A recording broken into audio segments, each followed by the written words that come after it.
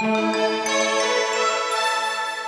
following Knowledge at Wharton podcast is brought to you by Vanguard, offering investments designed to help individuals and institutions reach their financial goals. Visit Vanguard.com.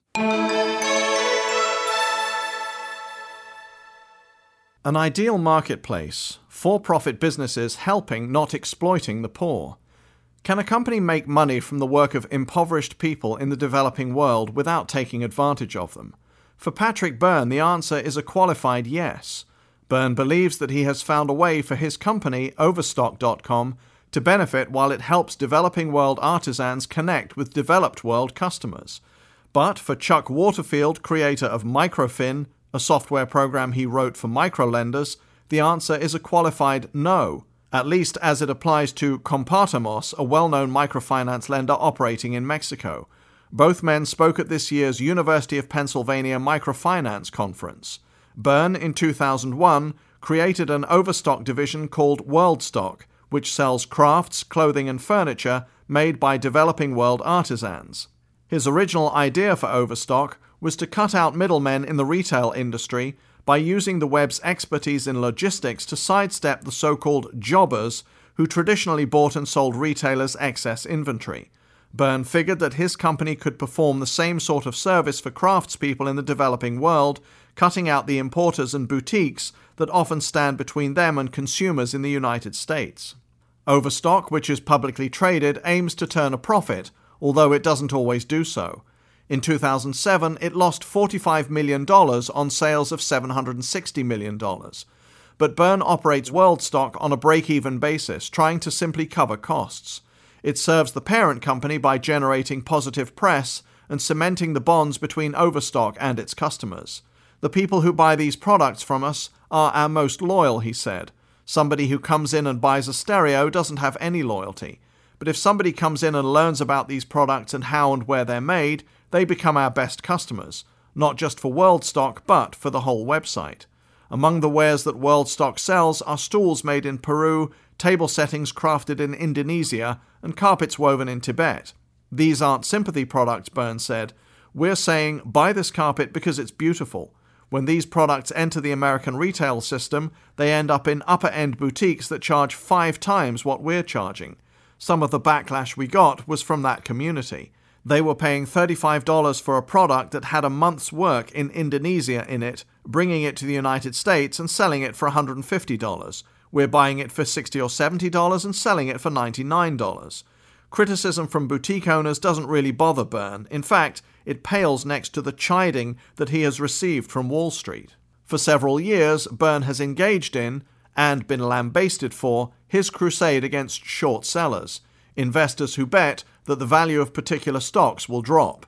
Byrne has sued short sellers and feuded with the business media, accusing the two groups of colluding to sap the value of vulnerable companies. Specifically, Byrne dislikes a practice called naked short selling, in which investors illegally sell short shares that they haven't borrowed. Byrne's critics say that the practice is far less common than he contends, and that his campaign merely distracts attention from Overstock's poor performance. The ownership structure of Overstock enables Byrne to operate in unorthodox ways, protecting him whether he launches an unprofitable subsidiary or spars with the investment world.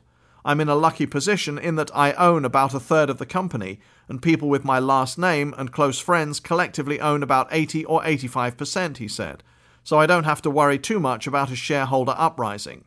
Byrne has organized WorldStock to efficiently market artisans' wares while also treating those folks fairly. He has found that it can operate most effectively when it trades with small cooperatives rather than individual artisans. A solo craftsperson won't typically have access to the internet, and WorldStock prefers to communicate with suppliers via the web. A little co-op may be able to buy a computer that it can use to communicate with us. What we've found to be the most successful is working with groups of 5 to 25 people. WorldStock won't trade with larger groups because it might then end up selling factory-made goods, and that could hurt its reputation. Factories are more likely to exploit their workers than small co-ops are, Byrne argued. WorldStock also tries to limit the amount of child labor that its suppliers use. We came up with a principle that said if a child is going to school and he or she works no more than 2 hours a day, that's allowed, he said. The company made an exception for Afghanistan after the woman running its program there, an Afghani, pointed out that very few Afghan girls attend school. Byrne accuses people who would ban child labor of naivete. The view that children shouldn't work at all is basically a Western bourgeois view of the last 150 years, he said. For most of humanity, for most of its existence, if Pop was a silversmith, the kids were going to be doing some silversmithing. WorldStock no longer operates in Afghanistan, but not because of child labor problems. Byrne found that officials there expected bribes, and he refused to pay them. Given that Afghanistan is the world's largest supplier of heroin, who knew that the customs agents were going to be corrupt, he quipped. Byrne's travels originally piqued his interest in the ways that for-profit enterprises could help people in the developing world.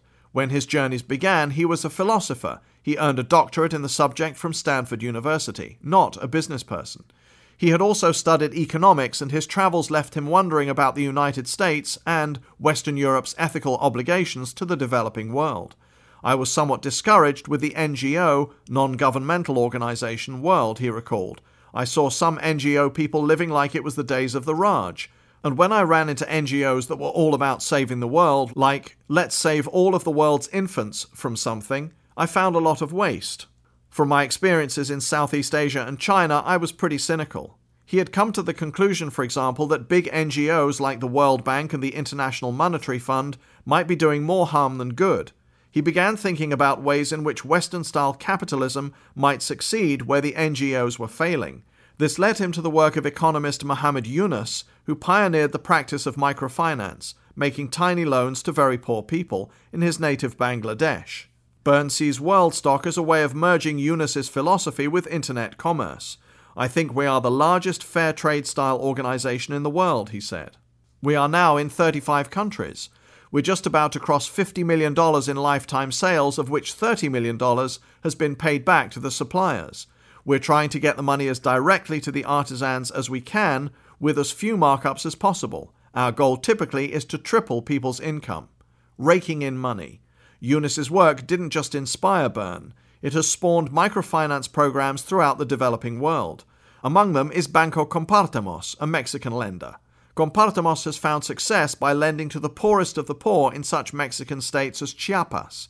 It sold stock to the public last year, raising $450 million, and has routinely racked returns on equity of more than 50%.